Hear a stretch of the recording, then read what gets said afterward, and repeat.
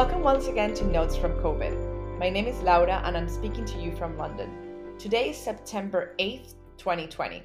Remember to rate us on Apple Podcasts and to follow us on Instagram at Notes from COVID. Before we delve into the episode, I want to thank my friends Martina and Andrea for helping me with today's special guest. As we all know, the coronavirus pandemic has shaken us all and disrupted life as we knew it. One of the industries that has been more affected has been the hospitality industry. Sadly, some places have had to close for good, while others shifted their gears in order to survive. It is the latter on which we will be focusing on today. And for that, we have Bertil Tottenborg, restaurant manager and beverage director at Gusto in Bolivia. For those of you that may not be familiar with the foodie scene, Gusto is Bolivia's top restaurant and has also been in the coveted 50 best list for Latin America. Bertil has led Gusto since October 2015, and today he will tell us how has Gusto tackled this challenge. Welcome, Bertil. Thank you very much. Thank you. So Yes. nice to be here. No, thank you. Thank you for coming. Well, so before we start talking COVID, shenanigans, tell us a little bit more about you and how did a tall Nordic guide ended up in La Paz? Well, the story kind of begins when I actually start my career in terms of wine and hospitality. When I started in a restaurant in Copenhagen, or I started working in a restaurant in Copenhagen that's called Geist. At this point, the head chef of this restaurant is called Camilla Seidler, who soon after I meet her, or soon after I start working at this restaurant, she moves to La Paz together with our owner Klaus Meyer, with this idea of opening Gusto, opening this restaurant. And throughout a good portion of time, then Camilla, she comes home to Copenhagen, tells me a lot about the project, the restaurant in La Paz. Um, I felt that was very, very interesting. This whole idea of trying to focus on this amazing biodiversity that are in a country that's not necessarily very known for either its biodiversity or its food, which I mean it's not deserved that they are not more famous in terms of their biodiversity and their food. And little by little, Klaus and Camilla tried to convince me to join the team in Bolivia. More than anything, I think they had an idea that there was a wine culture, a wine scene that had not necessarily been explored, and maybe they had this idea that it could be fun to bring in a fairly young guy, or at least not too experienced in terms of working with wine, and put some fresh, creative eyes on how you maybe could create a wine culture together with hospitality level in a country like Bolivia. They've pretty much spent a couple of years in trying to convince me to join the team in Bolivia, and in beginning of 2015, more or less, then we met in Copenhagen, and we had a long conversation about what could happen here and why it could be interesting for a guy like me to go to Bolivia and try to see a new culture and get a challenge that was different than anything you could possibly get in a city like Copenhagen, for an example. So yeah, I arrived in Bolivia in 2015, with maybe the idea that I was only going to be here for 2.5 years, maybe. But now here in a month, I've been here for 5 years. So I guess I never went home. I kind of fell in love with the projects and with the country and the possibilities that you have in a country like this. So yeah, soon to be 5 years, and probably not leaving very soon either. Yeah, well, that's the magic of South America, let me tell you. I Indeed, think so. Now, indeed. can you tell us a little bit about how Gusto operates normally? I mean, we're talking pre-pandemic times. So what is it to Mhm. run a restaurant the level that We Gusto is? so Gusto is a restaurant that has, to a certain extent, this new Nordic touch, or at least the new Nordic philosophy coming from our owner Klaus, who is one of the ones who created the new Nordic food scene in Copenhagen these little more than 20 years ago. Um, However, of course, we don't cook Nordic food, nor are we a new Nordic cuisine. I think we are more trying to challenge the possibilities of what a Bolivian cuisine somehow can be. We're a restaurant that we're a restaurant that only work with Bolivian produce. We have set up quite a good portion of projects on trying to understand the biodiversity of the country itself. Our head chef Marcia, for an example, have uh, have created a project that is called Sabores Silvestres, which is basically about doing expeditions various times a year, understand the country and the regions much better, the people in the different regions, what produce they are producing. Um, and then basically get back to the restaurant, and we do tasting menus of somewhat 15 to 18 courses at our biggest tasting menu, that is. Where I mean, we yes, 100% Bolivian produce, but we don't cook traditional Bolivian food. There is not really any rules for where the inspiration or the creativity comes from. So I think the best way to explain our kitchen is like it's a small guided tour through Bolivia. However, inside our heads or our brains through our eyes, more than anything in that direction. But with the idea that we want to work with produce that is of its best quality, have not been treated with chemicals. Small, small, tiny quality producers who can give us the best produce that we possibly can find. Amazing. That sounds absolutely brilliant. Mhm. Now, Bertil, can you tell us a little bit about the challenges that you encounter when setting up a high-end restaurant in a place like Bolivia? You said that it's a place that nobody really knows for its cuisine particularly, and it's also one of the poorest in Latin America as well. So, what kind of challenges did you encounter then? I mean, to begin with, I think that's the main reason why we came to Bolivia, to actually have these challenges. And I mean, this project, this idea was never really supposed to be easy. Okay. You're supposed to learn from it and gain a lot from something like this. There are so many challenges when you come to a country like this, where the gastronomy culture not necessarily is very evolved in terms of something as simple as gastrotourism, but also in terms of the own local market that's very very drawn to their traditional kitchen that's absolutely fantastic, um, but not necessarily is maybe so used to experiment, or maybe they're a little bit shy sometimes in terms of trying something new.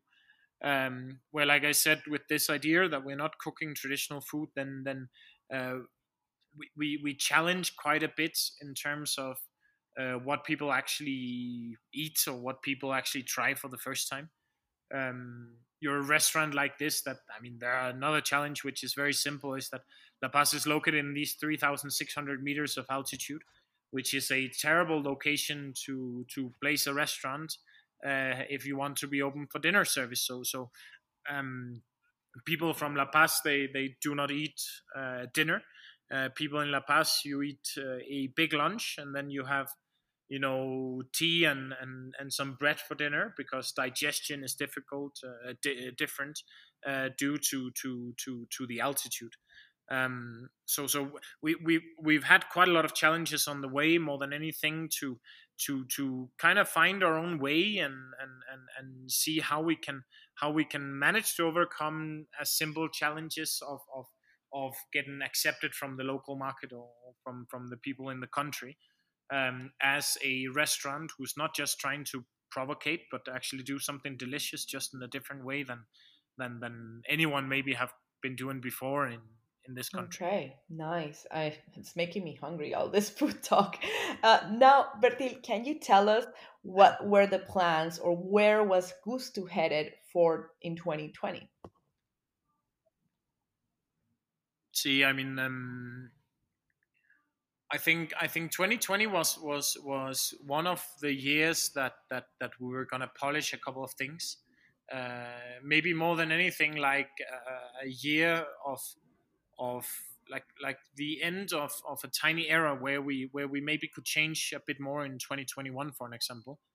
Um, Marcia, our head chef, took over the kitchen from Camilla Seidler in 2017, and Camilla Seidler, she just had gotten voted as the best female chef of Latin America. Um, and at this point, you kind of have to figure out how you create your own style without necessarily breaking the entire philosophy of a restaurant. When you have to take over a restaurant that way, as Marcia and I did in 2017. So we've been spending the last couple of years. I think the first year was very much to change a couple of things and try to find the identity that we wanted to go for. The second year was very much about trying to explore the potential of what our identity was.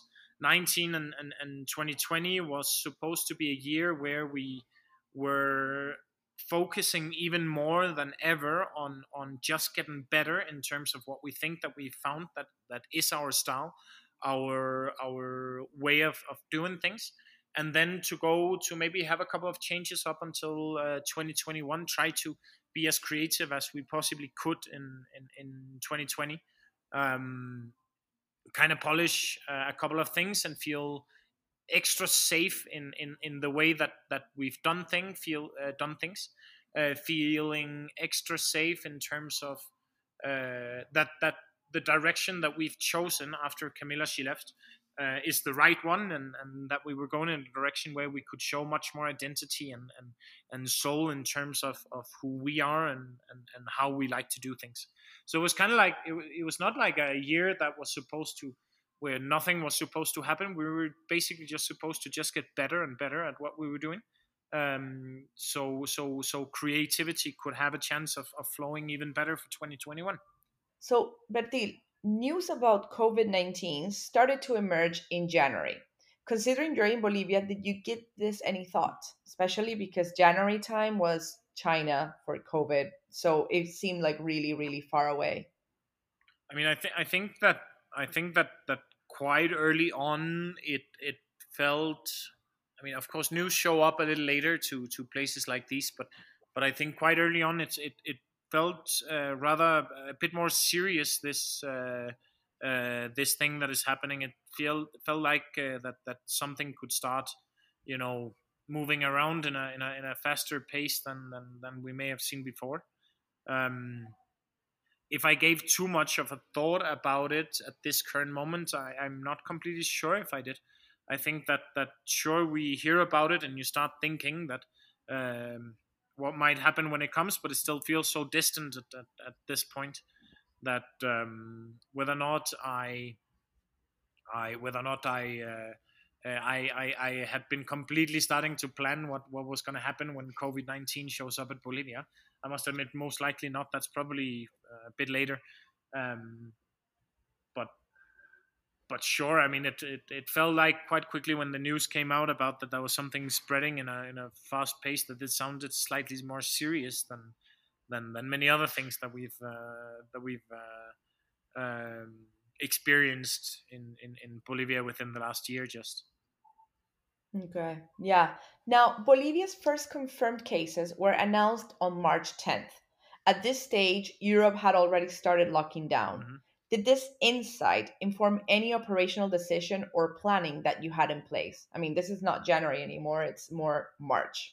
I mean, it absolutely did. I mean, the when the first confirmed case shows up, and I think already here at this point we are pretty sure that things are gonna. I mean, you're basically just waiting for the first confirmed case to happen. I think even we were pretty sure at this point that there were cases already. The question was if you actually confirmed them, or if you actually have connected those two things together. So we already before the firm confirmed case, I'm pretty sure I remember as we actually closed down the week before. or during this week. Maybe we have our last service Tuesday that week, something like this. Um, and we took a decision the weekend before, more than anything, that I mean, not only is it the most responsible thing to do, whether or not that we have to wait for the country to follow, the rest of the other countries that are closing down. Maybe it would be smarter to just go ahead and do so. Also, because at this point already things are happening around the world, and you get so many cancellations, and you need to really think at this point if it's actually better to close down and not lose money, produce, and time. um, so we closed down already a bit before, and chose to, I mean, close the doors and see what was going to happen. See At least assure the health of our team members, and making sure that they already start locking down, because in the end of the day, we were pretty sure that it was coming anyway. And since you don't really have guests in the restaurant at this point, it made no sense to actually be standing there 6 days a week, and trying to get get some sort of ingreso in. I mean, sometimes a restaurant costs more money to open than it necessarily wins. I mean, if there are no guests in the restaurant, then you've lost money the second, because people go to work and you turn on the lights and you turn on the ovens, and you have produce that's ready to be consumed, and if no one's there to consume them, then you basically have to throw it out at one point, or figure out how to um, process it, or preserve it, or something like this, where quite quickly the fresh produce also loses some of its value. So for many reasons, we chose already at this point to close the restaurant, and we were completely closed. I mean, no people inside the restaurant for the following 1.5 month, 1 month, 3 weeks, something like this. Well, yeah, I guess it's also as well a matter of gaining some control in the situation. Instead of waiting for external factors to influence what's going to happen, you took the bull from the horns, so to speak, and decided, you know what, we know already what's happening around the world. Let's take matters in our own hands and call the shots here and do something about it. So I guess in a Mm. way, it's even the safest and smartest way to go through. So yeah. No, absolutely. I mean, we knew it was coming anyway. So the question is just how long time are you um, how long time are you delaying this decision? The decision was gonna come anyway. So better to be ahead with it than kind of making it come as a surprise, although that you had the chance to plan for quite some time. No. Yeah, no, of course. Now, Bertil, obviously, you decided to close the doors way before the president said any announcement, and she actually did on March 17th, closing the borders Hmm. from the 19th to the 31st, and this included interstate borders.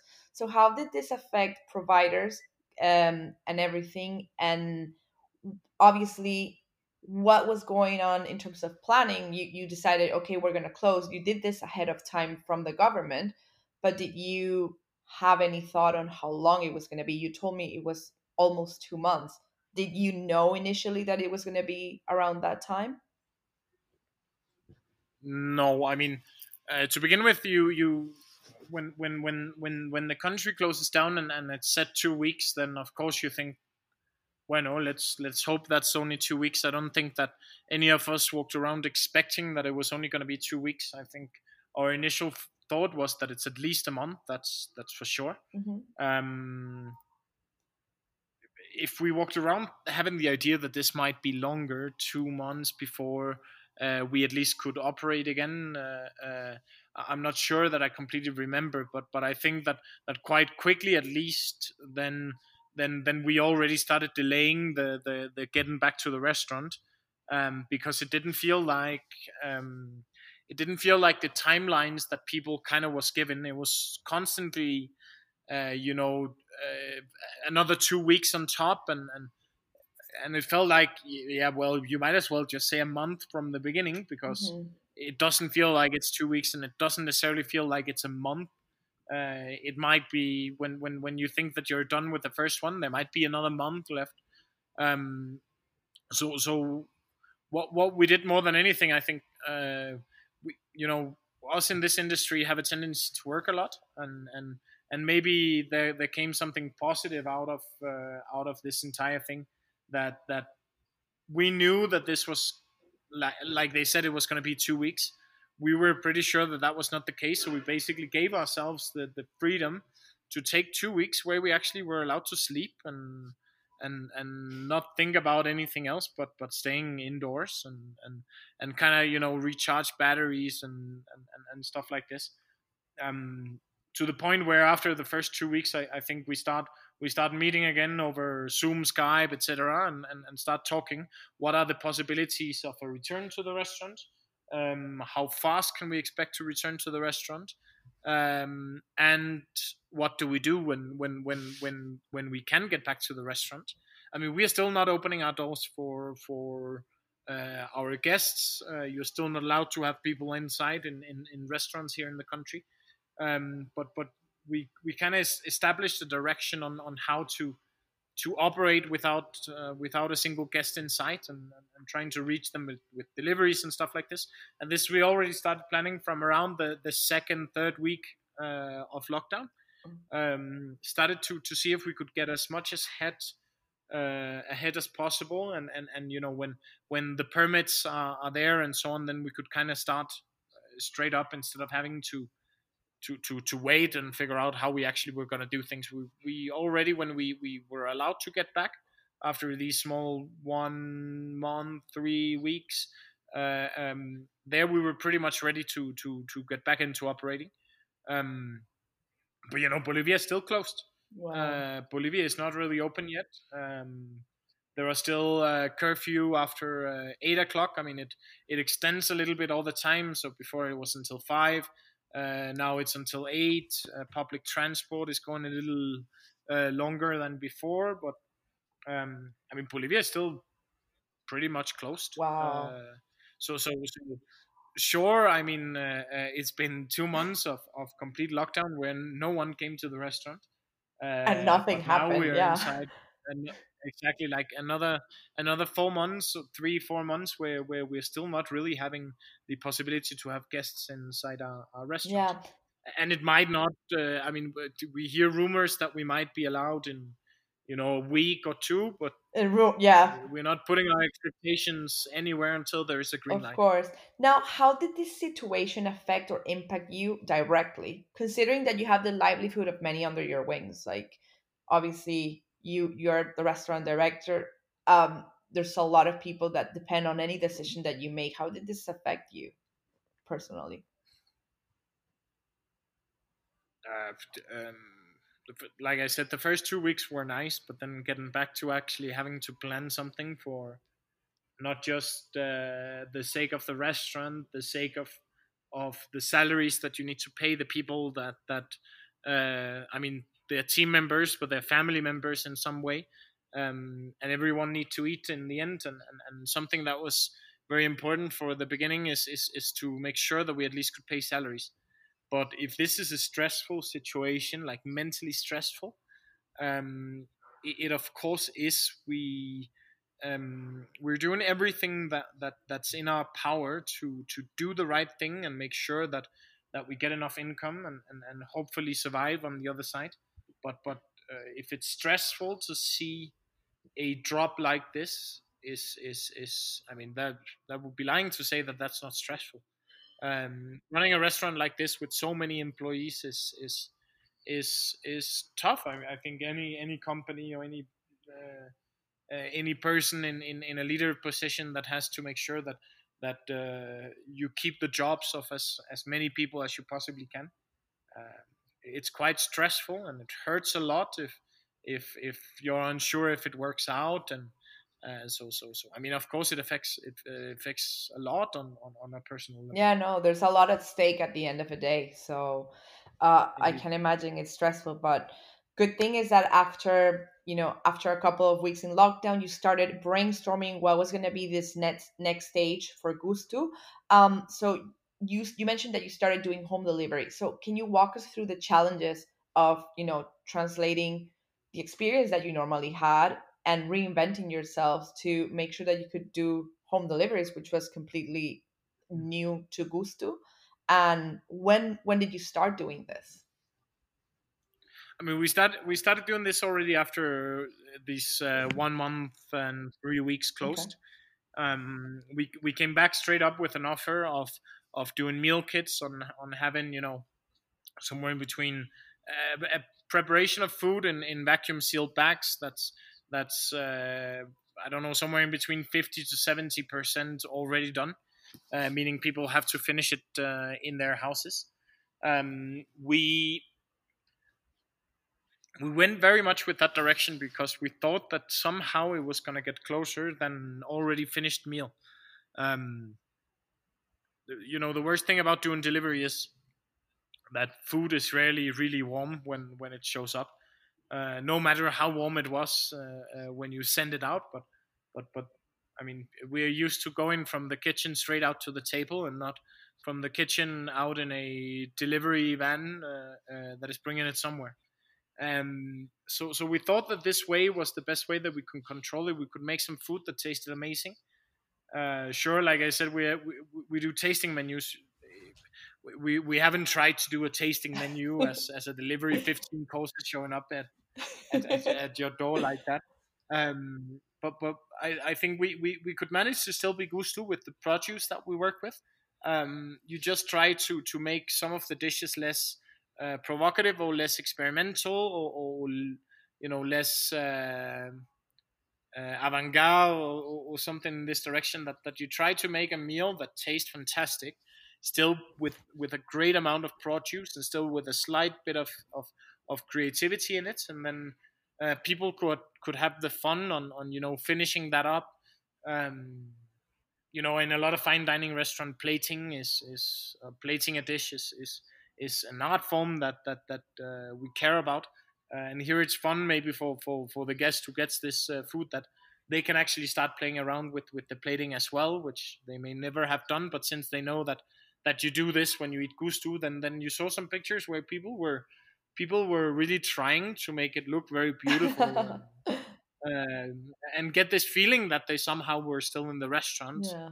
uh, meanwhile not being in the restaurant. I can relate to that. I miss going to restaurants and the whole experience. So obviously, trying to get as close as you can, even if it is from home. Fun fact: I Mm. had a reservation to go to Noma in May, and obviously that got canceled. But Noma was sharing some recipes on their Instagram, and I remember I said, you know what? If I cannot go to Noma, I'm gonna bring Noma here. So I got my friends that were gonna go, like we were all going together, Mm. and said, hey, why don't we all have like a Zoom dinner, and we decide like we're gonna cook this. And I sent them a couple of the recipes that they were sharing, and we all did it, and we all had the same meal.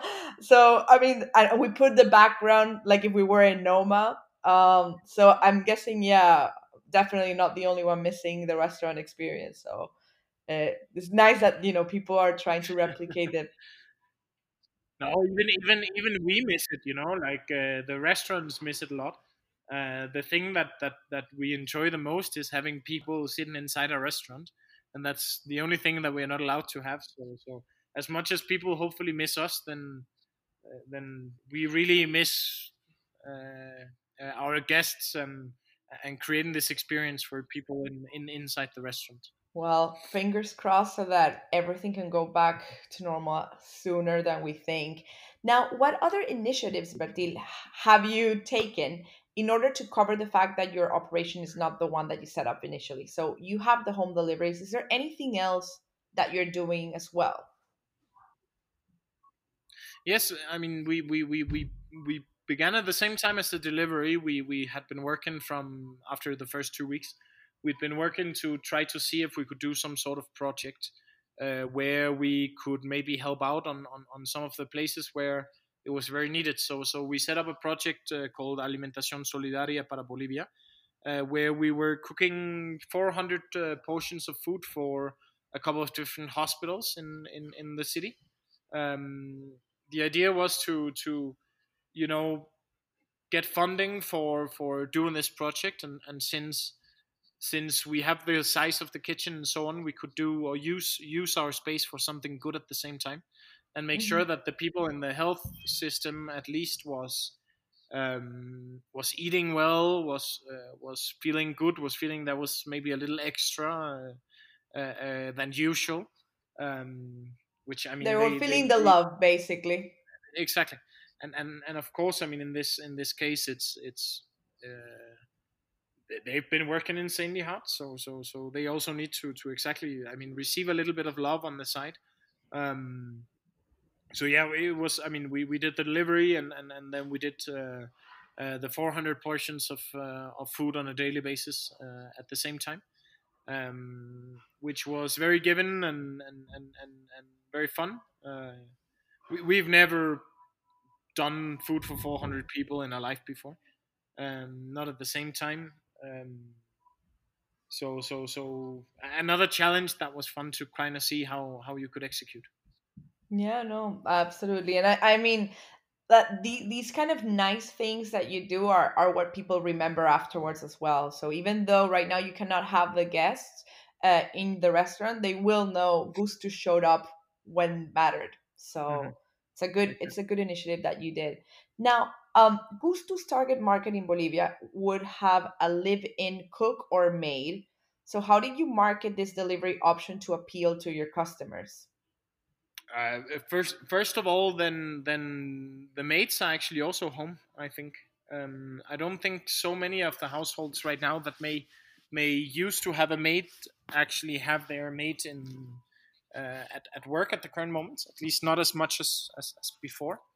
Um, Besides that, our market of the local people who live here, um, I'm sure they miss us. I mean, I know they do, and I know that many of the people who came once every second week or once a month, these people, they they they they they miss us for what we do and what we can create. So quite quickly, it was fairly easy to see that many of our frequent guests, they actually become frequent customers in terms of our delivery system. Um, and besides that, of course, I mean, who expected that?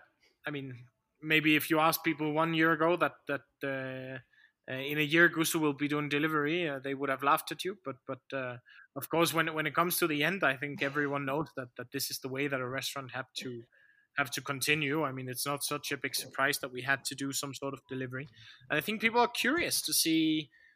I mean, we are either a mix of famous and infamous. We are a mix of liked and not liked. But I think a lot of people have the interest of seeing how we were going to take that challenge, and how we would try to execute something as different as this. I mean, different compared to what we usually do.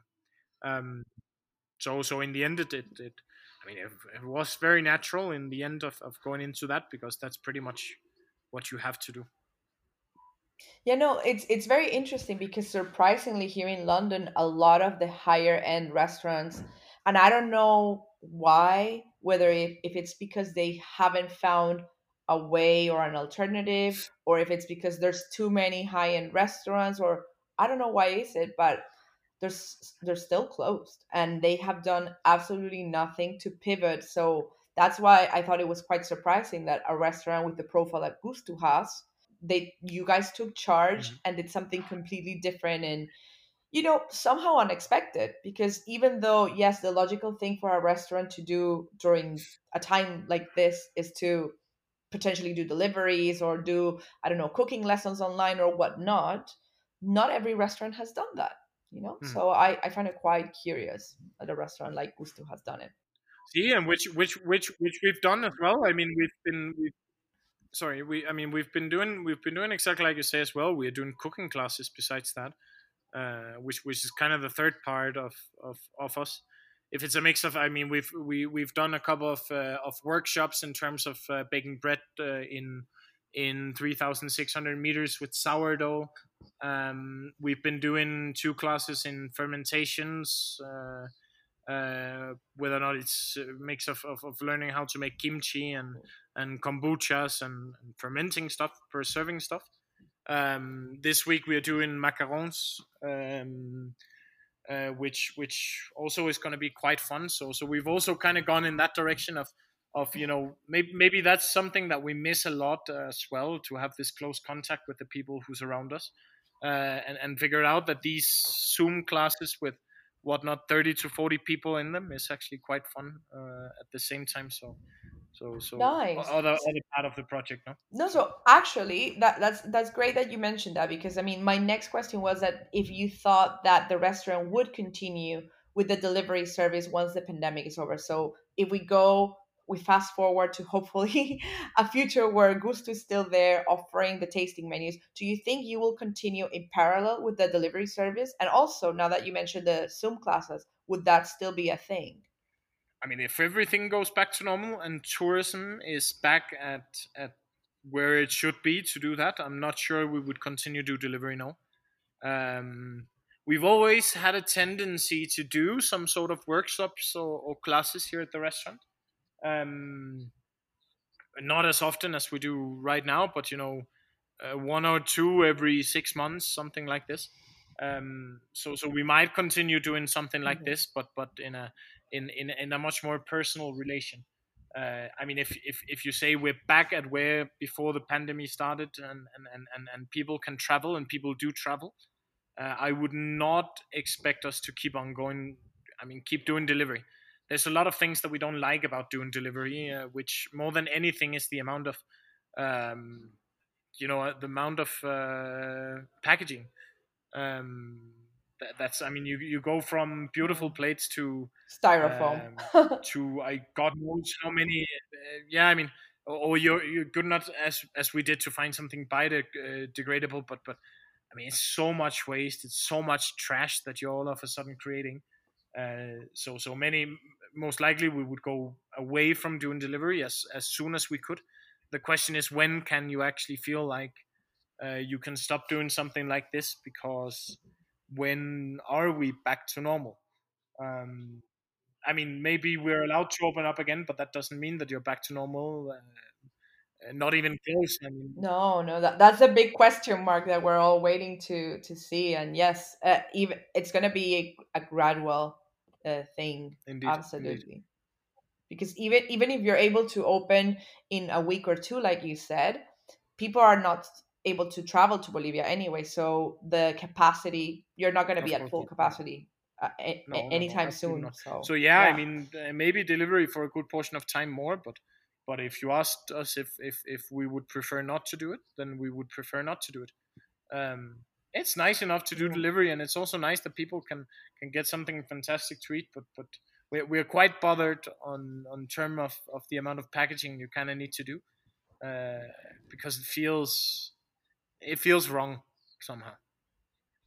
Yeah, no, no, I can relate, especially nowadays everyone is so environmentally conscious as well. So I can imagine having to go to pivot to something that it's not only not the usual thing that you do, but also has this disadvantage of creating more waste than we already have, which is more than Indeed. enough. Now, Bertil, what lessons has this experience given you? I bet a lot of them, but top of I mean, them. there are a mix of things that you learn from something like this. To begin with, I think the first thing, I mean, back to giving ourselves the possibility to rest. I think we learn quite quickly that it's actually good that you sometimes completely disconnect from something, and you get to recharge batteries to its fullest. Besides that, you learn to operate in a different way. You learn to maybe think about a couple of things that you're not necessarily thinking about before. And I think it's a learning experience that people need sometimes to kind of wake up a bit, in terms of how you actually do certain things. Um, but there are so many things to learn. I've been in this industry now for a good portion of years, but never have ever done delivery. There are certain things you kind of learn meanwhile that. I mean, how can you go from having this very very personal direct contact to a guest, to giving a high level of service without even seeing the guest. um, there are small things here and there that are important. I think that our cooks as well learn how to cook food in terms of delivery, because food, you want the result to be the best possible result. But I wouldn't recommend anyone to eat delivery if they could eat at the restaurant itself, because the food is just not the same as when it was put in the box until it shows up where you are. um, but you learn how to kind of do that better, and try to, at least what we can do and what is our responsibility, is to make the best meal as possible, and understand that certain things just have to cook differently now from before, because there is a whole additional process before the food is actually consumed. Okay, nice. Now, on a personal note, how did it feel for you to be far away from your family, considering that you're originally from Denmark? So you're in Bolivia. You don't know even when you're gonna be able to go back at all. So how did it feel? Well, it doesn't feel so different, to be honest. I mean, I've now I've been living here for 5 years, and Denmark is not. I mean, Denmark is my home country, but my home is in Bolivia. Um, I think my family in particular as well. We've always traveled a lot, or been far away from each other. My sister, she lives in Tasmania. I live in Oh, Bolivia. wow. My other sister spent 3 years in Boston. So I guess my parents are also fairly used for their kids not to be that close, anyway. um you don't it doesn't necessarily feel different, like I said. Like, sure, Denmark is my home country, and sure, I miss a lot of friends. I just like you, should have been to Denmark in May. We were planning to do a pop-up in Paris around end of May, June, where hopefully we could have go to visit my family in Copenhagen. And of course, all these things got cancelled, and that's tough, because I need to go home at least once a year, kind of breathe and kind of be close to the family. But again, it haven't really changed me so much as maybe others. um, Mhm. Maybe I just grew up in a family that's uh, more used than many others to just be slightly separated all the time. um, so no, for me, it really haven't affected. Again, Bolivia is my home. Denmark is my home country, but not my home. So Okay. it didn't touch so much that I had to do quarantine in Bolivia instead of Denmark. Okay, well, fair enough. Maybe it would have affected you more if you had been in Copenhagen and then not being able to go back to Bolivia, but that didn't happen. So that's a I mean, story for another podcast, I exactly think. like you say, it most likely would have affected me much more, because the restaurant is here, and sure, I would have been. I mean, I would have loved to spend my quarantine days in Copenhagen, but I think my worries would be much more located here than it is currently in terms of how things are going on in Denmark. Of course, of course.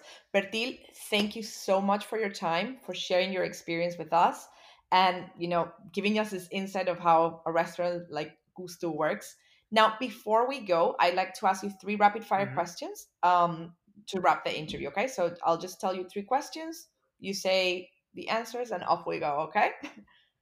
Got it. So perfect. The first question is COVID-19 in a word.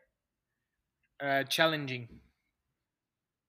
Cool. That's a really good word actually. Now, what have you learned during this time? To stop up and breathe, to think, and to be creative. Good. And what is the first thing you'll do after this situation is over? Well, now I've said that I don't care about Denmark, but the first thing I'm gonna do is go home. Just a Well, there quick you go. visit. Your It might be tough the guy hypocrite act fell answer, but off right now. see exactly. Yeah. No, like I said, I'm supposed to go home at least once a year, so that it didn't happen so far. So So sure, it haven't affected me so much, but I definitely have to go home to see my friends and my family as soon as I possibly can. Yeah, well, let's hope that is soon. Maybe we'll meet there because I have been itching to try. I had my reservation for like almost a year already, so I was quite disappointed that COVID Uh-huh. ruined my Noma time. But yeah, maybe we'll meet in Yeah, Copenhagen. we can set up. Bertil, thank you so much You again. know, This was Bertil Totenborg, restaurant manager and beverage director at Gusto. This is Laura from Notes from COVID. Don't forget to subscribe and rate us on Apple Podcasts and comment your thoughts on our Instagram account at Notes from COVID. See you next time.